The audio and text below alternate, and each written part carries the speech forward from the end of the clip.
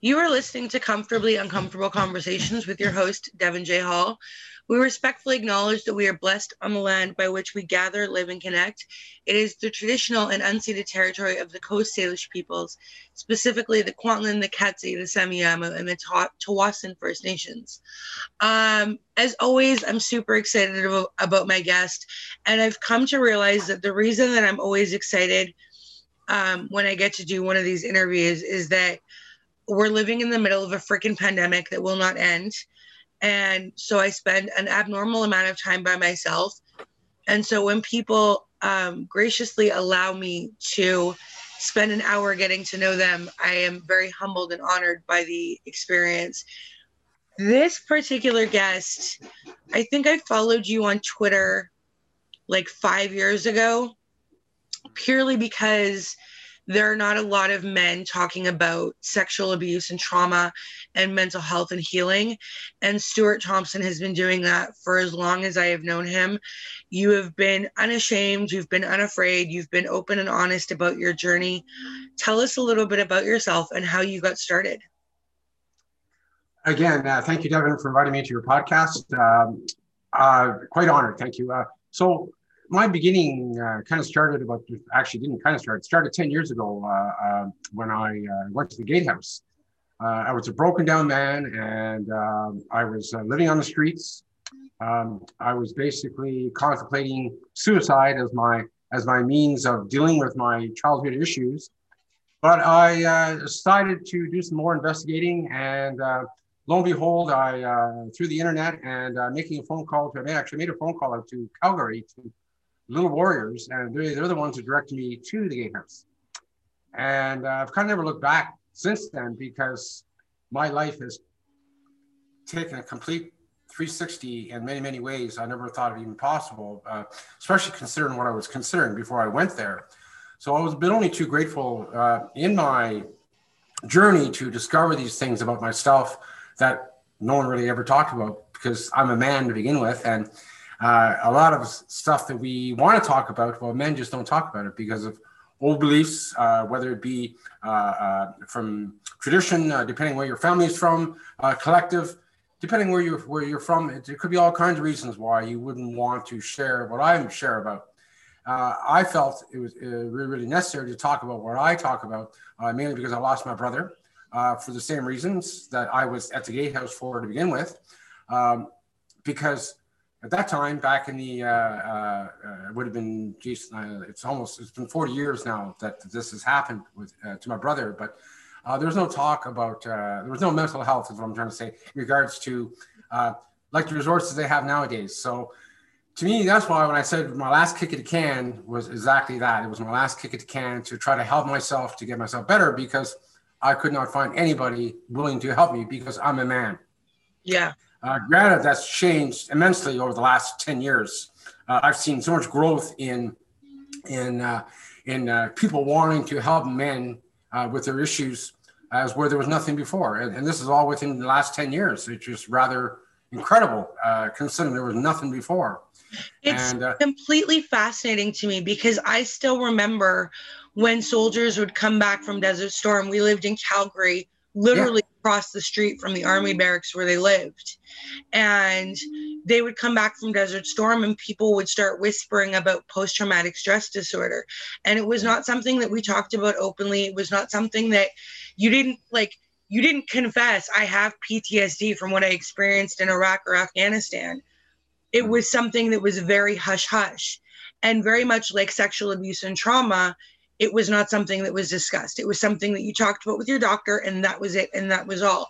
And in the last 20 years, there really has been a highlight on the fact that PTSD survivors are not just soldiers. They are victims of abuse. They are people who have been traumatized, and yes, they are men. And there's somebody else that we follow mutually on Twitter, and I don't want to name him just to protect his innocence. But there really is a difference in how you approach healing versus how they approach healing. You are very positive and uplifting, and every single tweet is something that reminds people to love themselves and take care of themselves. and this other person is somebody that is still very much struggling. How did you decide that you were going to focus on pouring out love instead of letting the darkness get to you?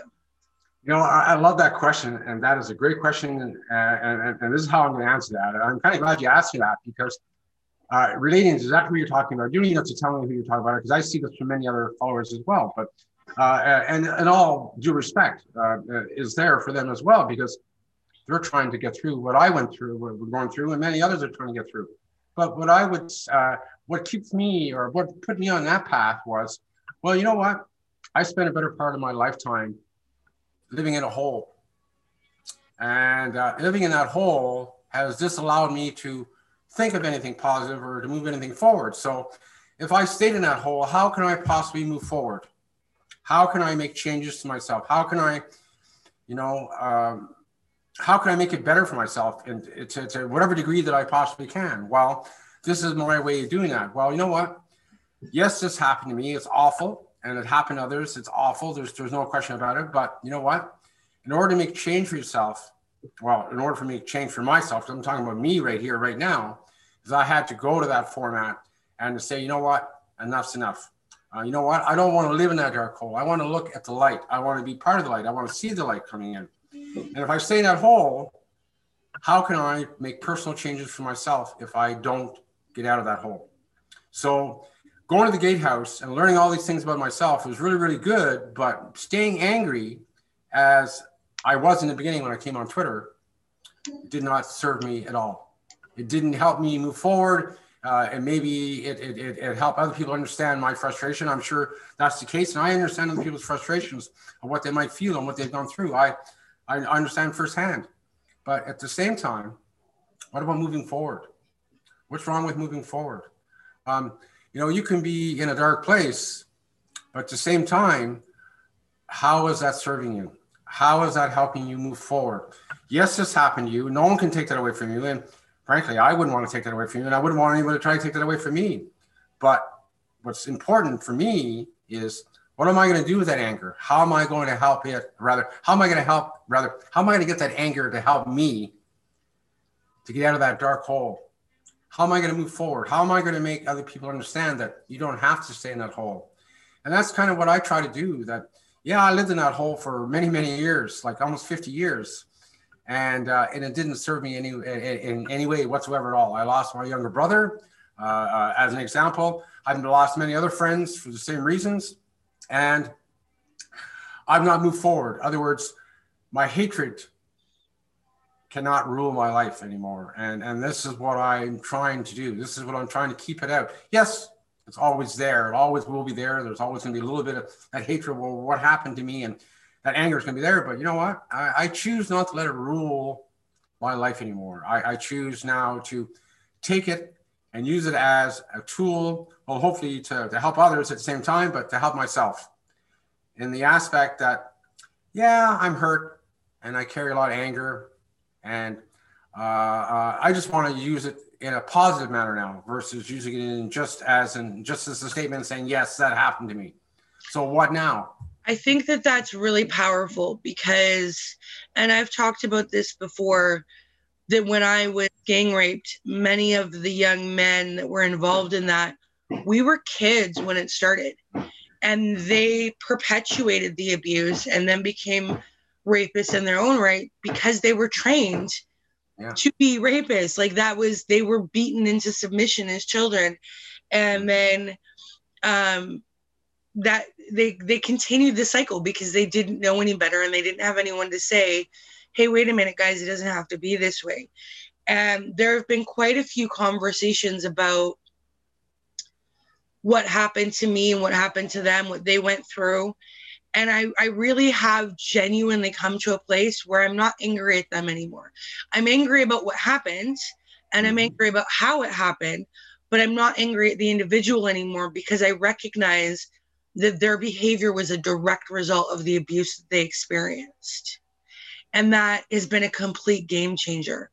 Talk to us a little bit about the Gatehouse, because I used to work at a church.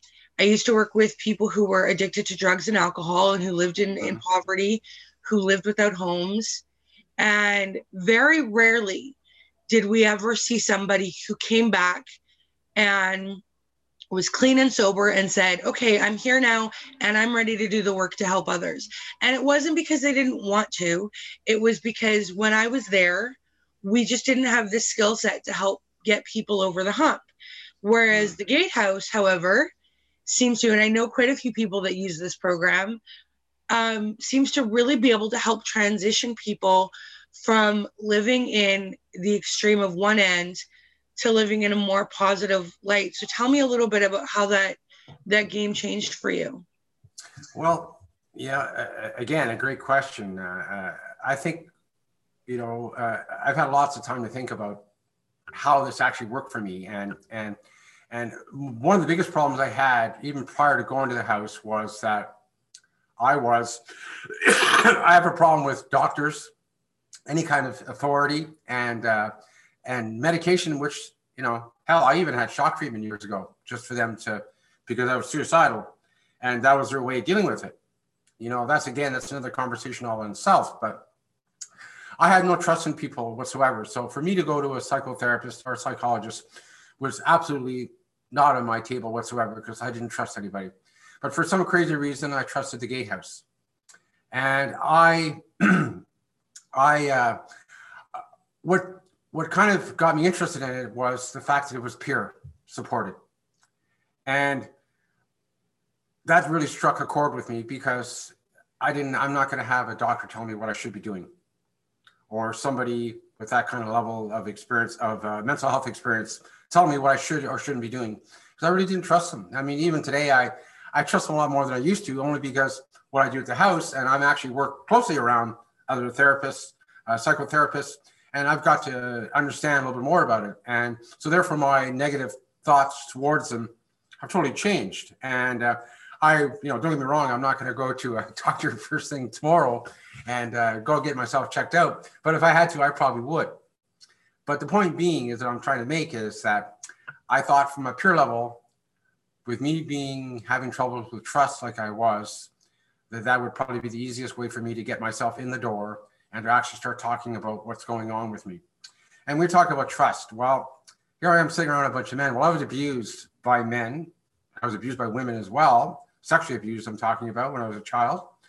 And hell, I even rated till I was 15 when I so-called lost my virginity from the same woman that abused me as a child, took my virginity away at 15. So why should I really trust anybody? Well, I had to start someplace. And it kind of falls in place with the anger I talked about earlier. Well, here I'm going to go in and I'm going to sit down with a bunch of men and I'm going to talk about what happened to me. And I have no idea how I'm going to react, whether it be physically or mentally. I have no idea how it's going to happen. But to make a long story short, it had a really positive effect on me because I was able to sit there with other men in the beginning. This was a 15-week program. And I was actually able to talk about myself and not be judged just because I'm a man. And then, adding more to the pile, there's other men around sitting me saying the same thing. They're talking about the same things or the same experiences.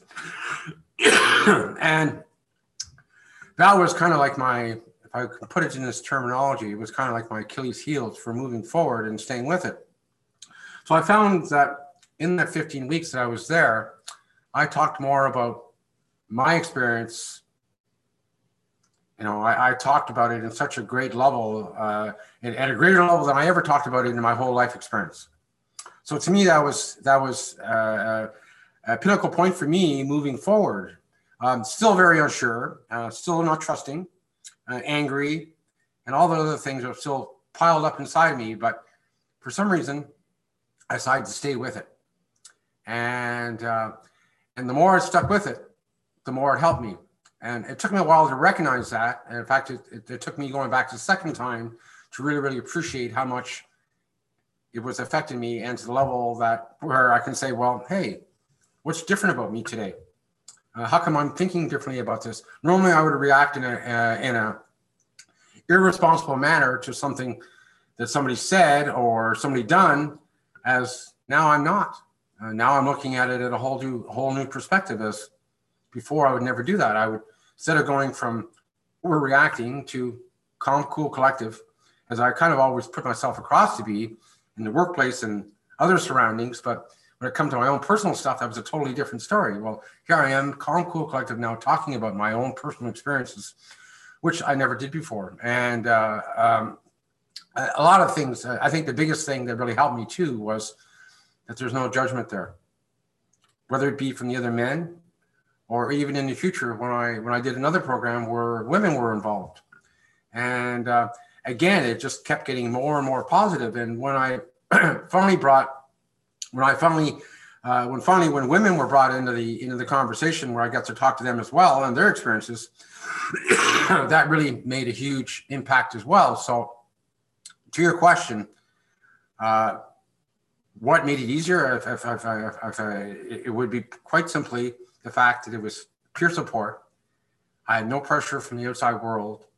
And all those beliefs I believed in regards to sitting with men or women are kind of just blown out the door.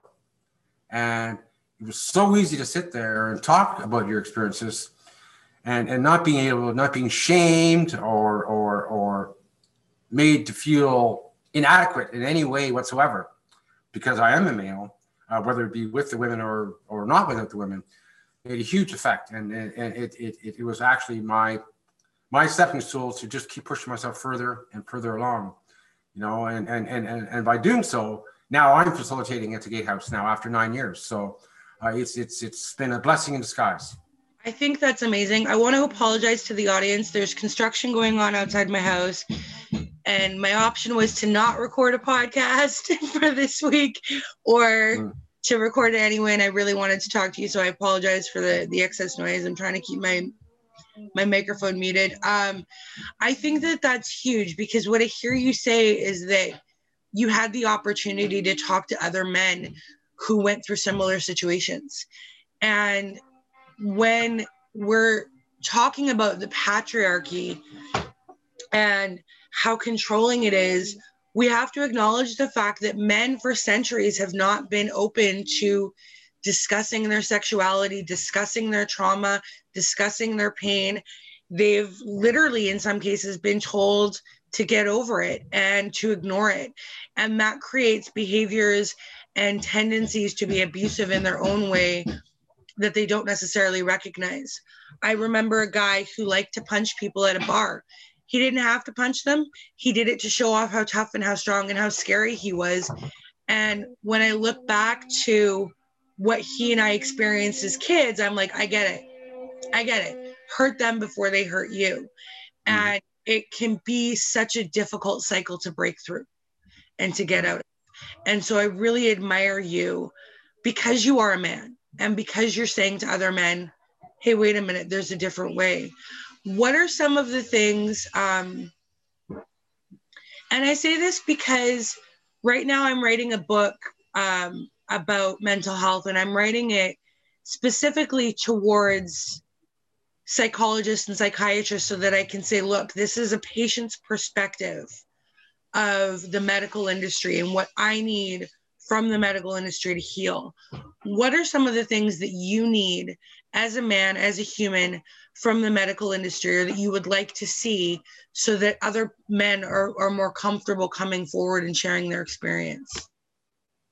Well, first off, that toxic masculinity is a really, really nasty thing. And until things change immensely in society in regards to our collective changes to the thought process and teaching our young men, how to express themselves, that's really not going to change, because a lot of men, like as an example for myself, when I went to go seek help, there was not enough questions asked. And probably in that time, there was probably never that much as far as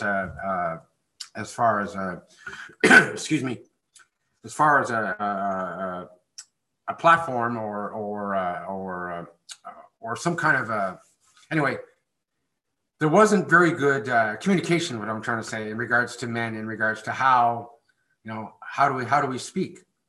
What kind, like a conversation, for example.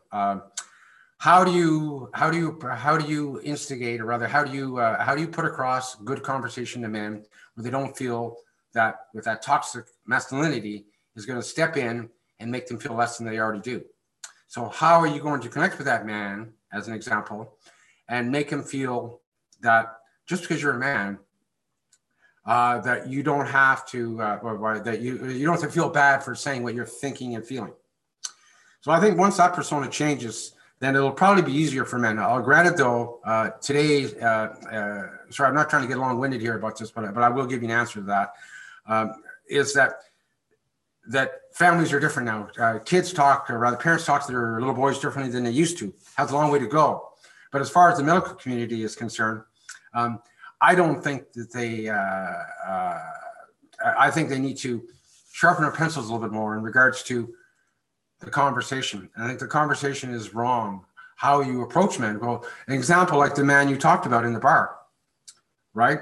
How do you talk to a man like that who's very angry? And even if you sit down, make him sit down, a police officer was to make him sit down, and he was to talk to somebody from the medical community and say, what the hell's going on with you? Well, what makes you so sure that that man is going to talk to you, being in the place that he has? So the language is a huge, huge thing. They need to improve the language regarding men is concerned, because we have that toxic masculinity that's been inbred in us for so long, for hundreds of years, thousands of years, and that needs to change. Just because I'm feeling bad today and I'm around a bunch of men on a construction site, if I'm not feeling well, I'm not going to tell them I'm not feeling well, because that makes me seem like I'm a wussy. Why would I do that? That persona hasn't changed even to this day. I'm playing hockey with the boys, as an example. I got a puck in the ankle. Well, and I'm going to walk it off. And I'm going to go back out there and I'm going to play, regardless of whether I should or I shouldn't. I could be off work for the next few days because of that, and only because of my bad beliefs. I'm going to go out there and I'm going to play hockey. Bless you. I'm going to go out there and play hockey because of those beliefs. So I think if I'm going to talk to the medical community, I would insist that they need to find a better language to talk to little boys and little men. It's different when you're little boys, but when you come men, it's a different story, because our whole conversation, our thought process is not the same. So if you go in there and the doctor asks you how you're feeling, well, the first thing I'm going to say, I'm going to tell them as little as possible, is my point. Yeah, no, I get that. There's a chat that happens every Tuesday on Twitter, and I always promote it when I can, even though I don't participate, because it really did change my life. Like, it mind-blowing, the conversations I was having, because through Sex Abuse Chat Tuesday nights on Twitter at 6 p.m. Pacific, I learned how to say I was raped. I didn't know how to say that sentence because nobody had ever taught me what it meant. And I was in such a state of shock for so many years that I knew that I was in shock and I knew that I was traumatized, but I didn't know how to say, I am traumatized. I am in shock. This happened to me. In movies sometimes, or television shows, they will have doctors take dolls and ask kids to point to where they've been abused. Nobody taught me how to do that. And so even as a woman, if you don't know the language, then you don't know how to communicate what it is that's wrong. And so for years, doctors would give me from like age 5, when it started, a babysitter's boyfriend, doctors would give me medication. This would change your behavior, and this will make you sleep, and this will make you eat. And so I was like a running science experiment all the time with all these different medications, but nobody was addressing the actual issue of this little girl is not safe in her community. And that is what so many young men go through, and men specifically, when they're told, don't talk about it, get over it, not being taught the language, you react in different ways. And I think that the medical community doesn't necessarily acknowledge that behavior is a systemic problem that comes from having been abused. Mm-hmm. Mm-hmm. Yeah, absolutely. And I want to honor you and thank you for sharing your experience as well. You have a lot of strength in talking about your experience as well. So I want to honor you for that. Thank you. Yeah, you're absolutely right. One why it's more so for men, I don't know. I guess that's just something that's been bred in us for thousands of years, and that's just the way it is. But we're talking about the last 100 years now. I mean, we've evolved a lot, but we haven't evolved in a lot of ways. I mean, we have a long way to go, not just for men, but for women as well. And when you talk about language, and making reference to my story I told the Toronto Star years ago, and the reporter that interviewed me asked me, well, in my, in my statement, I said that I was sexually abused as a child. Well, she wanted to change that to I was raped. So I had to think about that for a few minutes and realized, well, you know what? Go ahead, because really that's really the definition of it anyway. Yes, I was a little boy, but essentially I was raped, and that's the right wording for it. No different than what you stated for yourself. That language is so powerful, and people don't. I think most people don't, or they take it for granted. Rather, is what I'm trying to say. And when they hear it, either they cover their ears and just let the conversation go through, or it hits them at whatever level that it does, has whatever kind of impact it has on them. Hopefully, an impact of creating better awareness toward the systemic issue that we have here in this country and around the world. But nevertheless, hopefully creating better awareness. But that word is so powerful. And now, even when I am having conversations about this, I still use the word childhood sexual abuse, but that has a much more, well, that's really meaning what it really what it means. That's really what happened. It's just like when you talk about suicide. A little bit, because rape, it's a traumatizing word to use. It's a traumatizing word to hear. It's a traumatizing thing to experience. And it sounds more vicious. And when we say we've been sexually abused, it's a little softer. It's a little less harsh.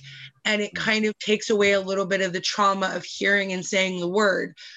But it doesn't change the fact that we have been raped, that we have had something stolen from us. And one of the things that I really struggle with, and I went through this last night,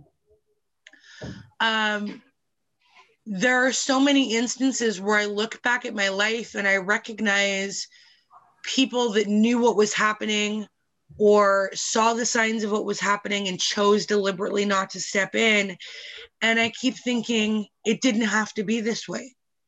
If somebody had just stepped in and been like, there's a problem here, maybe this wouldn't have happened, or maybe that wouldn't have happened. And I get really angry about it. And then I start blaming myself. And even I've written a book on healing. I've got a 4-year website where I talk about healing. I'm doing really well emotionally, but even as warriors, sometimes we have those moments where we blame ourselves. And it really does go back to that gaslighting of our abusers. Do you still have that sometimes? And if so, how do you deal with it?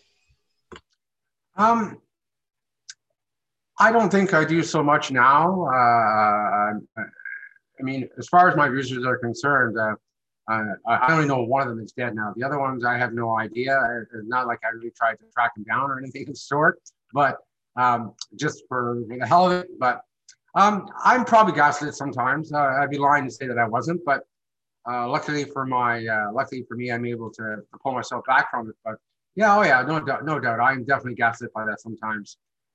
Because some of those things are still very predominant in society, and I see it in my face and, oh, what the hell are you talking about, man? You don't even know what you're talking about. How can you talk like this to somebody? Right? It really, really pisses me off, and it gaslights me, and it just makes me, sometimes it makes, never mind even towards myself, but for other people, it infuriates me to, like, I just want to, like, but yeah, no, it's your question. Yes, I definitely get gaslit to that to a certain degree, definitely. Yeah, it's hard to deal with because we're supposed to be, we're told that we're strong. You're a survivor. You're a warrior. You're, like all these powerful words that are meant to inspire you and to lift you up. And by the same token, it's like, sometimes I'm freaking weak. Sometimes I am ugly crying in my bathroom at 3 o'clock in the morning, and I'm screaming and yelling and I'm not doing so good. But then like you get up the next day and you go and you do what you can to alleviate the pain of somebody else. And you realize that, yes, you are a warrior and yes, you are strong. But it has to be said that sometimes I feel like I don't freaking want to be. Yeah. Yeah. I kind of relate to that because, I've been fighting this battle for a long time. And, I sometimes ask myself, well, when the hell is this going to end? Yeah. Or is it going to end? But you know what? For me, I can make it end if I want to. I don't have to do what I do at the gatehouse, but I want to do that.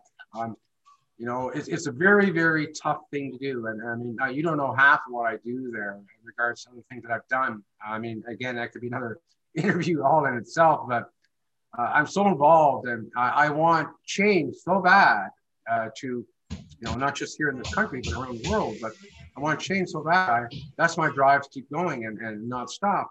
I'm not a young man anymore. And I'm not trying to, I think if I want to change anything, yeah, of course I want to change for myself, but I'm thinking about our children. I have 2 granddaughters, for example, right? I'm thinking about their future. And not that, but my neighbors' kids, their grandkids, what about their future? Anybody who's got kids or grandchildren, like, what about their future?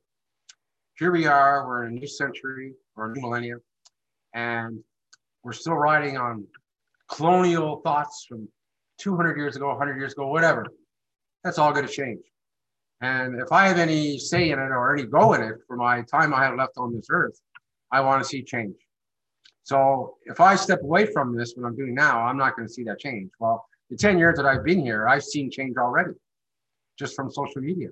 People like you and me doing this every day, constantly, right?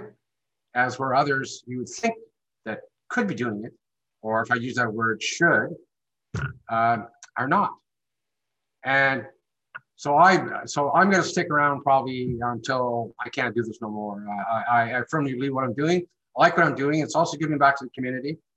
And if I can if I can help a 20-year-old or even somebody younger not go through the same crap I went through, then to me, that's all worth it.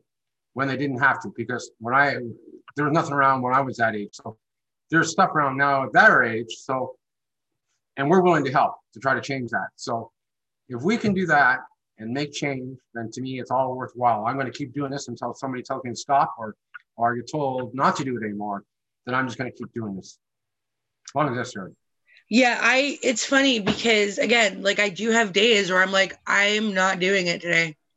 I'm not inspiring anybody. I'm not lifting anybody up. I am staying in bed, and that is the end of that. But then there are the days when I get up and I'm like, no, I can do this today. I can be a warrior today. I can be somebody that somebody can lean on today. And I think that that's important to talk about because I haven't been doing this as long as you have. I kind of just came out with my story about 4 years ago. And so I'm still in the process of doing the work and getting through the muck. And I think that one of the things that survivors, quote and unquote, do quite a bit is we compare ourselves to other people, right? We spend a great deal of time going, well, this person has X, Y, and Z. They've got a car, they've got a house, they've gotten married again, they've done this, that, the other thing. And I'm living in my crappy apartment and my house is a mess and I don't have a boyfriend and I don't have a car and I live at home with my mom and 3 cats. Like, for me, I'm happy with my life. This is what I want it to be right now. However, there are people in the world that are thinking that because they've been abused, they can't ever have a happy life again. And one of the things that I want to dispel is that rumor, because you totally can. You can have orgasms after you've been sexually abused. You can have a sexual relationship. You can have an intimate partnership. You can have all of these things, but it takes work. Tell us a little bit about what some of that work might look like for people. Well, and you're ever so right. Big question, I hear this, by the way. What's that? Sorry, say that again. That's a big question. That's a big, huge question there. But I think that it's important that you answer it because there's only so many times that women can say it, and it would be nice to hear it from a guy for a change. That trauma trumping, that's awful. that's really, really awful. I know it's funny you say that, because I know when I first went to the house years ago, um, I found myself judging myself compared to other people when they're talking about their traumas. And then I realized after a while, well, what the hell am I doing this for? And then I had other people talk to me and had to help me understand that, just because this person's in this place doesn't mean that you have to be in this place. In other words, you're not that person. That person's not you. There's nothing that says that you have to deal with that trauma as good as they do. I mean, everybody comes from their own place. You talk about, yeah, that happens to some people. They'll go and they've had all this stuff happen to them. And yes, they're sitting in they have a nice fancy car, they have a house and all that sort of stuff. I'm not one of those people either. Trust me, I'm not. I really don't care about materialistic things one ass bit at all. I really couldn't care less. If you think that you live that way better, then that's your choice. But when it comes down to trauma trumping, and where your experience is worse than mine, and that's really irrelevant. When we talk to people at the house, where people are talking about their trauma experiences, and somebody does mention something like that along the lines of what you just mentioned, we go out of our way to let them know that this is not a contest, for one thing, whose trauma is better than the others. It's not about that. It's about the fact that if you were brave enough to come here, man or woman, makes no difference. And I don't care if you got that house on a hill and 5 Mercedes in your driveway, you're still sitting here with that trauma that you haven't dealt with, right? No different than that person who's had trauma, and maybe not quite as bad as yours, but if it wasn't as bad as yours in that aspect of happening as a trauma, then he wouldn't be sitting here beside you, or she wouldn't be sitting here beside you talking about it today. So I really just like that trauma trumping thing, and I really discourage it. I'm trying to come up with a better choice of words here, but I'm not doing a very good job at it. But we really discourage trauma trumping, and because what happened to you does not mean it's necessarily worse than happened to me. We all deal with it in our own way, and if you feel that your trauma is not as significant as the next person, well, I'm really, really sorry. That's horrible that you feel that way, but your trauma is just as important as the person who's sitting beside you. And that's why you're here. And if it wasn't important, you wouldn't be sitting here. So no, I disagree. Your trauma is just as important as that person who's trying to outshine you with their own crap that they've been through. So I would encourage anybody, regardless of your experience in trauma, if it's affected you that badly that you have to talk about it, then you need to sit here, then there's obviously something wrong. There's something not sitting right with you. It doesn't matter whether you're a man or a woman. You have every right to be here as the next person who claims to have had it worse than you. Well, yeah, you know what? It comes right down to it. Well, there is people who have had it out there worse than me, you and me that have had it out there.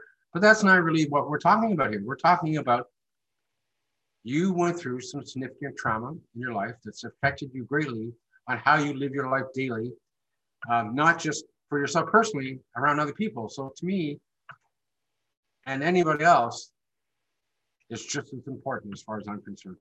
So we would never turn anybody away just on that or on that aspect or make anybody feel bad on that. If anything, we're going to empower you to speak up more. So you feel that you're welcome as the next person. Am I making any sense here? No, you completely are. And I was just thinking that when we stop and we compare my trauma to your trauma, right? Everybody has such vastly different experiences. I worked in a church where people were dealing with addiction to alcohol and drugs, very, very hard drugs. And because I hadn't acknowledged my own experience and what I had been through and what I had gone through, it didn't occur to me that the reason that they were addicted to drugs was because they had been sexually abused for years as a child. I know a story. It's traumatizing for me to even think about because the audacity of the evilness in this particular story is so offensive to me that anybody would do to a child or to children what was done to these people. And it's so bad that I'm not even going to share it because I don't want to create trauma porn for people. But I remember when I heard this story, suddenly everything about this person that I knew had made sense. And he never used my name. He always called me sweetheart. And I would say, what's my name? And he'd go, sweetheart. And I'd say, no, what's my name? And he'd go, sweetheart. And so when somebody called me sweetheart after I heard this story, I said, nope, nobody gets to call me that but him, because he had passed away. And I think about what I went through, and I think, no, you know what? It wasn't as traumatic as, because A, I'm still here, and B, what happened to that person didn't happen to me. But it doesn't diminish my trauma. So what you're saying makes perfect sense, because I'm still traumatized. It doesn't matter if other people think that my trauma is not as bad as. I am still emotionally traumatized by whatever it is that happened. And so we have to work within that, right? Yeah, absolutely. Yeah, sorry, that kind of made me cry because all good, girl. It's just so unfair. Do you know what I mean? Like, it is. I wonder sometimes, because I'm very spiritual, is there a God going, that person's going to be traumatized and that person's not? Like, how does it work? Who decides who gets abused and who doesn't, right? And when you don't have control over your abuser, you can feel really powerless, and you can feel like you have no control over the rest of your life as well. No, absolutely. Absolutely. You know, one of the big things that I really, really encourage other survivors when I see them is obviously to talk. And we always emphasize right away from the beginning that no one can come in here and make their trauma sound worse than yours, because that's not what it's about. It's about getting together, sharing our experiences. And then maybe when sharing our experiences of what happened to you and your abuse, whether you're talking about the actual abuse itself or talking about something that's helped you to move past that abuse, to me, is what it's about. It's not about who gets the bigger trophy for whatever reason. It's not about that at all. Congratulations, and, here's your gold star. You've been traumatized. Yeah, like, I mean, that's a load of bullshit as far as I'm concerned. You know, it just is. And when we hear that conversation even come up, we stop really fast, right? Because it's not about that. It's about your experience. You know, we're here as a group to help one another. We're not here to put gold stars on, you know, on each name after the end of each week. Yeah, no, and it can be, I remember before, like for years, before I really acknowledged, I would have shadow memories, I call them. And so it would be moments of like glimpses of, oh, that happened, but my brain wasn't ready to fully deal with it. And so again, I didn't know that I was going through shock. I didn't know that I was going through trauma. I didn't know that I was, I knew I was angry all the time. Like, people would ask, why are you so angry all the time? And I had 1,000 reasons, but it never revolved around my trauma because I didn't know how to acknowledge that, right? And so I really want to stress that acknowledging your trauma is step one, but it is one of the hardest things you will ever do. It's to sit down and be like, I went through XYZ. Because first of all, there's acknowledging that you went through it. And then there's acknowledging the horror of the fact that another human being could do the things to you that were done. And that is scary when you realize, like, oh, okay, this is a really hard place to live in. Like, the world is really difficult to live in. It's a really dangerous place. It's not just animals, it's actual human beings that are going to try and destroy everything about you. No, absolutely. Absolutely. You know, there's so much change that needs to be done. And, you know, this pandemic is going to push some things along a little bit further, I hope. Yeah, there's definitely been more talk about mental health with the pandemic than there ever has been in my lifetime. No, absolutely. You know, you talked about the war in an earlier conversation, you know, about people having PTSD. Well, people are getting PTSD just from this pandemic. Uh, I have CPTSD, and Can you tell us what that is, please? well, I won't. I'm going to tell people just to Google it. Okay. Just look it up. I won't get too much into it, but one of the things that I do, part of this with my CPTSD, is I disassociate, and that's one of the symptoms that comes along with it.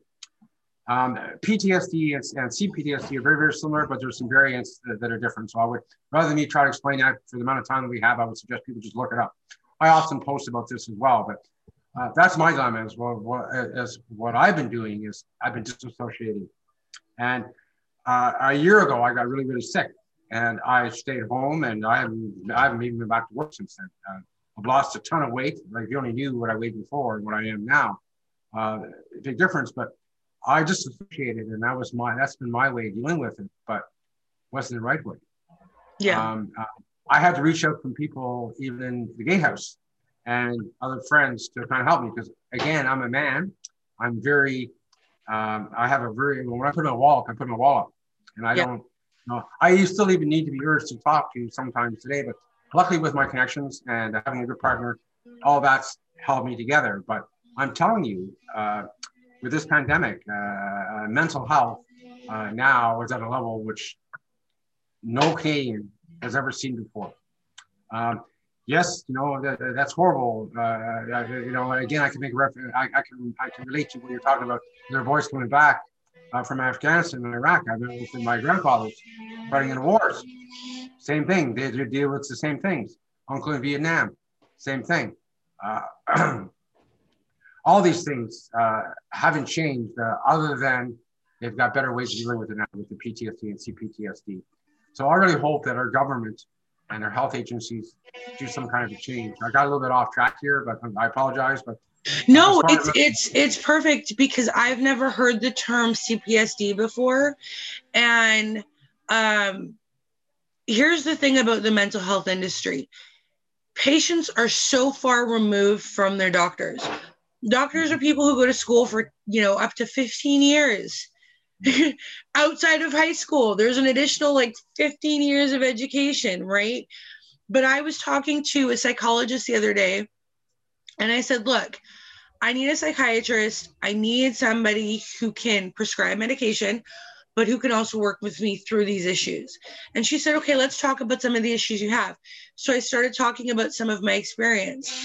And I was very judicious in what I said, because I know that my experience is incredibly traumatic for me, but it's also traumatic for other people to hear. Mm-hmm. And by the end of the conversation, she said, I don't think I'm the right person for you. And I hung up the phone, and I realized that there are not many people in the medical industry who have the kind of experience dealing with the issues that I have, because they haven't met many people like me. They haven't met many people that have been cult raped. They haven't met many people that have been gang raped. They haven't met many people that have been brainwashed. They haven't met many people who have broken the brainwashing on their own. I break barriers, right? And I'm not the only one. There are many of us out there, but because doctors don't have the experience with patients like me, they don't know how to help patients like me, right? And so that's why it's one of the reasons that it's so important for me to keep talking about this, is because I want the next patient to have it easier. I want the next patient to have a doctor who's like, you know what, I just read this book, and now I've learned a few things about how I can help you because I didn't know how to before. Because if at 15 years of education, are you really going to go back? No, you're not. You're going to take what you know and teach that to your patients. But if it's not working for them, in a lot of cases, what ends up happening is the patients get blamed for not doing the work, when in reality, the doctor doesn't actually know how to regulate to the patient. Does that make sense? It does. And what I believe what you're talking about, and I see this all the time now, is if you're looking for someone who's going to help you, whether it be some clinician, whether they're a psychologist, psychotherapist, whatever, when you're looking for them now, the term people are using is, are they trauma informed? Yes, they have that 15 years, but are they trauma informed? And as an example, as your example, that psychotherapist or psychologist was probably not trauma informed. No, So I I would, had one who turned around and she was like, I want you to hug your feelings. And I looked at her and I was like, lady, I work in downtown Surrey, British Columbia, with some of the roughest drug addicted personality types you will find in the country. mhm. If I told them to hug their feelings, they would smack me. Now, 10 years later, I understand what that means. But at the time, I was like, what the hell are you talking about? Hug my feelings. What does that even mean? Right. And so, again, if you're not informed, if the patient and the doctor are not on the same page, how can they help each other? Exactly. Yeah, because it has to be a two-way street, and I Yeah. see this all the time, even on social media, where people are battling with their clinicians because there's a misunderstanding or they weren't trauma informed, as I just pointed out, and they're not even on the same path. So, when people ask me about, well, okay, I want to seek help. Well, I'm probably not the best example because I haven't been to one in many, many years for my own reasons, but I still work around them with what I do at the gatehouse, and I'm quite familiar with what's going on now. And I would highly recommend that if you are going to go see a psychotherapist or a psychologist, that you do your research on that doctor and see if they are trauma informed. Or just maybe if they're not trauma informed, ask them if they have any experience in this, even before you even give your story, to Yeah. save you trouble, right? So when you're seeking out medical help, do your research. Do your research, because if you don't, from some of the experiences I've seen, even on Twitter, for example, are going to go downhill and it'll make you feel worse than you already do. And that's not helping you at all. You're trying to help yourself, but how can you help yourself if the help you're seeking to get help from can't help you because they don't have, and they're supposed to be qualified. They're supposed to be qualified.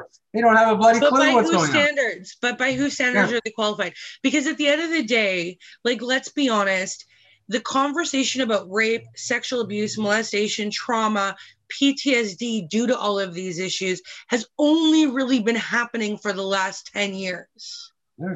Yeah. which means that doctors or psychologists or psychiatrists who have been in the mental health or medical industry for 30 years don't have experience necessarily with the new words and the new language. Yeah.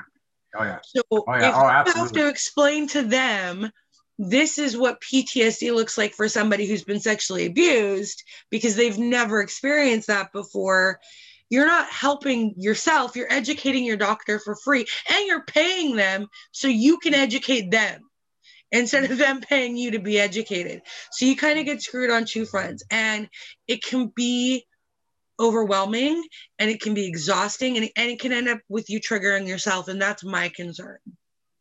Because I know, it's been 40 years anyway, around 40 years. I was living in Nova Scotia. I was living in Halifax, just outside Halifax at the time. And I remember going to school. I was in high school at the time, and I was a cutter. My mother took me to the doctor. And I remember this conversation vividly as it was yesterday. Well, I talked to the doctor or the child psychologist at the time and in Halifax, and there really wasn't much of a conversation. You know what the conversation was? Him writing out him writing out a prescription, giving it to my mother, and they put me on, I don't know what it was, prednisol or diazepam. I'm not sure what it was at the time, but they put me on that, and that's how they dealt with it. Yeah. So they didn't even talk to me. Okay, Yeah. I'm a cutter. Why am I cutting at this at 12 years of age? 11, They don't 12 even years of ask age? the question. No. Yeah. Yeah. I Here's some used to pills, trip go and home. fall all the time and bruise Yeah. myself. And I would fall down the stairs and nobody said, well, why are you hurting yourself? And I didn't think about it at the time, but it was because I was hurting and I needed my physical pain to match my emotional pain. But nobody ever said why. They would ask me, what's wrong with you? Mm-hmm. And I didn't have an answer because I didn't know that I didn't know. Mm-hmm. So if you don't know, how can you say, right? Yeah, And exactly. it becomes this cycle of, I don't know what to say. I don't know how to say it. I don't know who to say it to, because in a lot, like, who can you trust at the teachers, preachers, doctors, any and every one of them can be an abuser, and they Anybody. protect each other. Yeah, they do. And so it's like, how do you get out of that cycle when you're 12 years old and you're cutting, when you don't necessarily trust your mom, your doctor's not asking you what's going on, but they're giving you medication. Medication is not going to make you stop cutting yourself. Like that makes me so angry on your behalf, because medication is not going to stop you from hurting yourself when you are an emotional cutter. Yeah, oh, you're absolutely right. You're absolutely right. And it's funny, after all these years, I've never ever really talked about that to any degree to whatsoever. I know I've acknowledged that I've talked about it only just in general conversation. And I have the scars to prove it. I say I can roll my arm, roll my sleeve, and show you. After all these years, those scars are still there to show you. Well, this is what you don't want to do, right? Nowadays, I mean, kids still do it, and grown-ups even do it, right? It's horrible, but this is how we deal with. This is how we dealt with our pain because we didn't know any other way.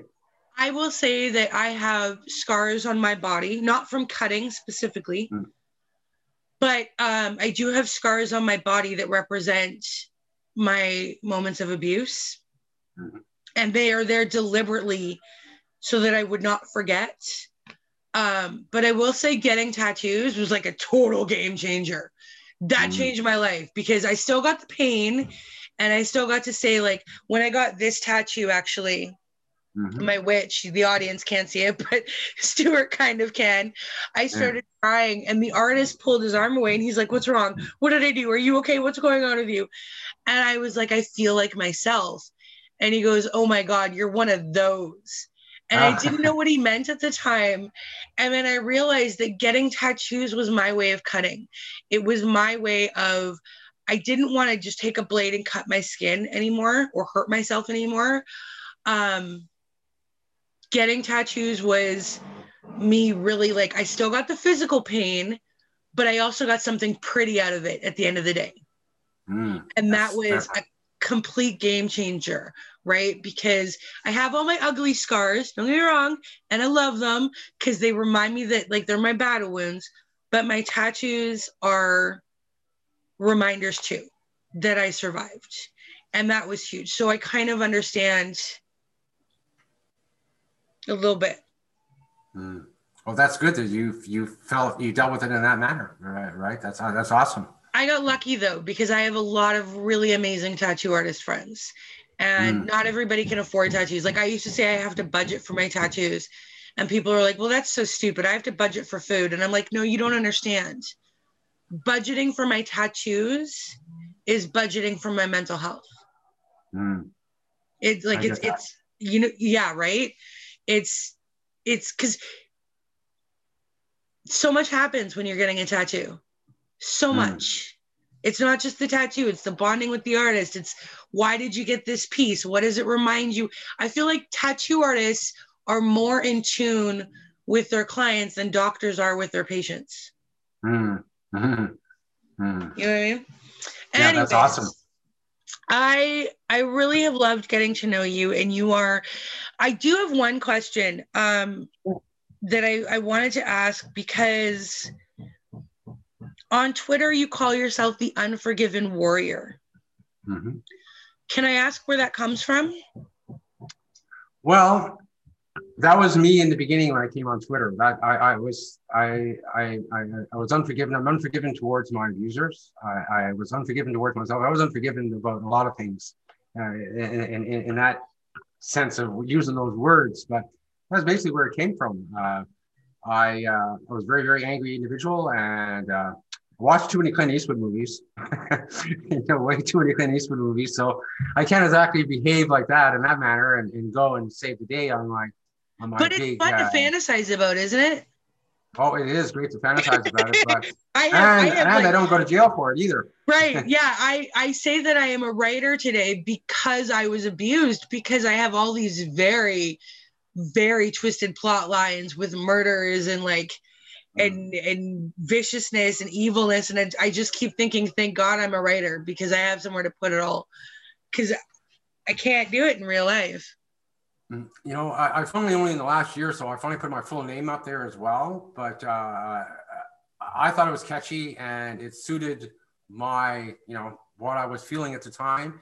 And it served me. And I don't think I'm going to take that off there, because then somebody else would take it. But that's only because it's because I've noticed other people have gotten it, but it's the word's the same as mine. So I was really original boy that got it that way. So I kind of want to keep it, right? Yeah. But I want people to know who I am. So I have put my name up there. Even on my bio, my name is there. If you want to find me, find me through the Gatehouse, thegatehouse.org. There's lots of stuff in there with me in there as well, because I've been around for a little while. But yeah, I'm not so unforgiving now. I'm not so forgiving towards my abusers, but it's more about forgiving myself, and moving forward, and me coming across as the unforgiven has allowed me to do so. Just not everybody knows that, unless you talk to me like you are right now, and people dealing with me at the house, and whoever deals with me on a personal level that knows my story will know that I'm a lot more forgiving now than I was 10 years ago. Yeah. I want to thank you for coming out and sharing your story, and not just on the podcast, but on Twitter and your work with Gatehouse, because I got up in an NA meeting once and I was like, part of the reason I'm here is because I don't see people succeeding after they come to me. And it is so heartbreaking to me to put so much effort into trying to help people heal and then watching them relapse. And so to see people like yourself and others who are sharing their stories and who are sharing their successes and sharing their light and showing other people that it can be done is massive to me, because I look at you and I think, well, if he can do it, then I can do it. And maybe what I do looks differently, but we still end up in a place where we're both very happy with our lives and how things turned out. I'm all for it. So thank you so much, Stuart, for all the work that you've done in yourself, because it really does help others. Thank you. I really appreciate that. Would you mind if I do a little plug here while I'm here? No, as well? not at all. I was just going to ask you where people can find you on social media and where they can get in touch with you if they want more information. Well, I like you. I do a podcast as well. I've been doing it. It'll be 7 years coming May, and I've got my 200th podcast. Yahoo. Congratulations! Thank you. And another thing, you can find, actually, I'm on, you go to Blog Talk Radio / Personal Transformation. You can find me there. I'm on Spotify, Personal Transformation. You can also find me on, there's no more Periscope now, that's gone, but it's just Twitter Live, Facebook, and also YouTube. You will find me as well, Personal Transformation, link to the Gatehouse. And I'll put all the links in the show notes too, so people can find you. Oh, that's great. Thank you. And also, I really want to give this a little quick plug as well. On Sunday at 10:30 in the morning, at Eastern Standard Time, I'm going to be sitting with Voice of Men 360. .org. If you were to Google voiceofmen.360.org, you'll see what the organization is all about. So I'm going to be going in there on Sunday morning, I should say, with Sabine, and we're going to be talking about toxic masculinity. So awesome. This organization, I'm not going to get too much into it, but if you Google it and find the organization, you'll see what they do to help people throughout actually Canada and the world. And that I'm going to be doing that this Sunday. So I really appreciate you taking the time out, Devin, to sit down with me and talk to me about my experiences. And again, I want to commend you as well. Thank you for what you're doing for the community as well. There's not enough of us doing that. And I want to thank you for doing what you do as well. It's very, very important. I appreciate that. And I think that, again, if we're going to stop the stigma of victimhood and being victims, then we as survivors really need to have our voices heard, and we need to make sure that we are the ones to change the medical community, because a lot of times people are intimidated by the amount of education that doctors have, or the papers on the wall that say this person went to that school or this school or whatever. And I promise you that does not guarantee that they know how to heal all your problems. They don't. Yeah. Well, I know after going to the school of hard knocks, I've yet to find a doctor to help me. So that sounds negative. They can't. How do you relate? How do you relate when you've had a privileged life and you've gone off to college and university, and then you meet somebody that's been homeless and hungry and addicted to drugs and lived in poverty and been abused their whole lives? How do you relate to that, right? And so that's why what we do is so important. Because there are men that are going to listen to this and go, okay, maybe I'm going to go to the gatehouse. Maybe I'm going to go talk to Stuart. Maybe I'm going to go find somebody else that I can talk to. And that's the purpose of what we do. You're absolutely right. And the Gatehouse, for example, now the gatehouse.org, now we are doing Zoom groups now all across Canada, but everything is all done by Zoom now because of the pandemic. So this is kind of a new thing that we've done before. I mean, we've done the Skype thing before, but now it's Zoom.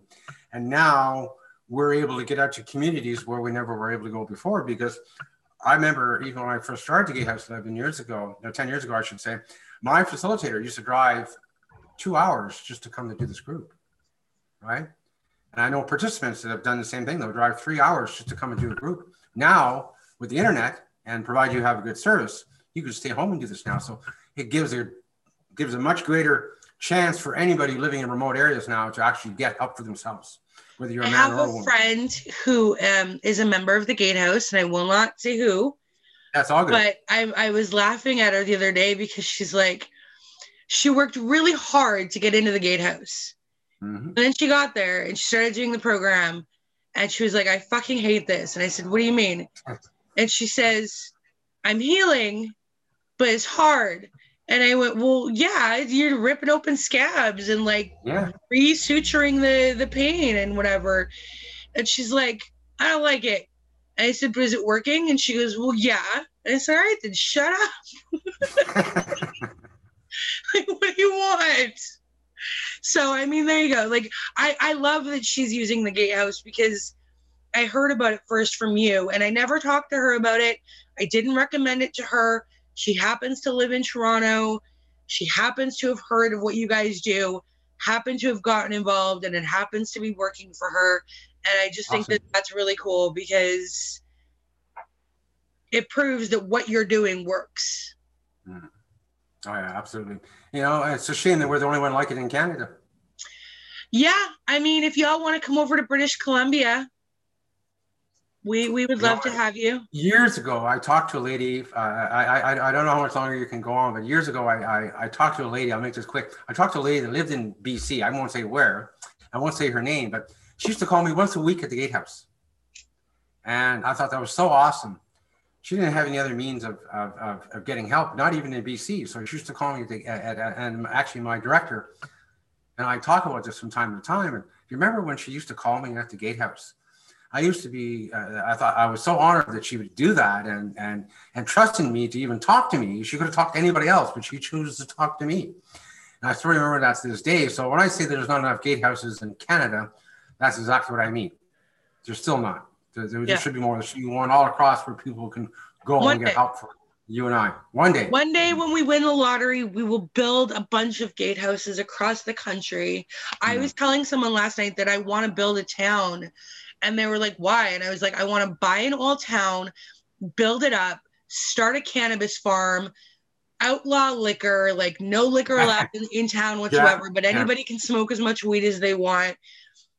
And I want to build it up so that like people can come and learn how to run a pharmacy, learn how to run a bank, learn how to run a grocery store, turn around and buy those stores from me and have their own business and buy their own home. And she's like, that's brilliant. And I'm like, yes, I only need $4.5 billion to make it happen. Yeah. So one day. Anyways, thank you so much. This has been Comfortably Uncomfortable Conversations with your host, Devin J. Hall. You can find Stuart Thompson at thegatehouse.org or on Twitter. What's your Twitter at? Got to get out of? Got to get out. Unforgiven. Yeah. And you can find me on Twitter at Devin J. Hall or on Facebook at Original LMBG. Thank you so much for tuning in.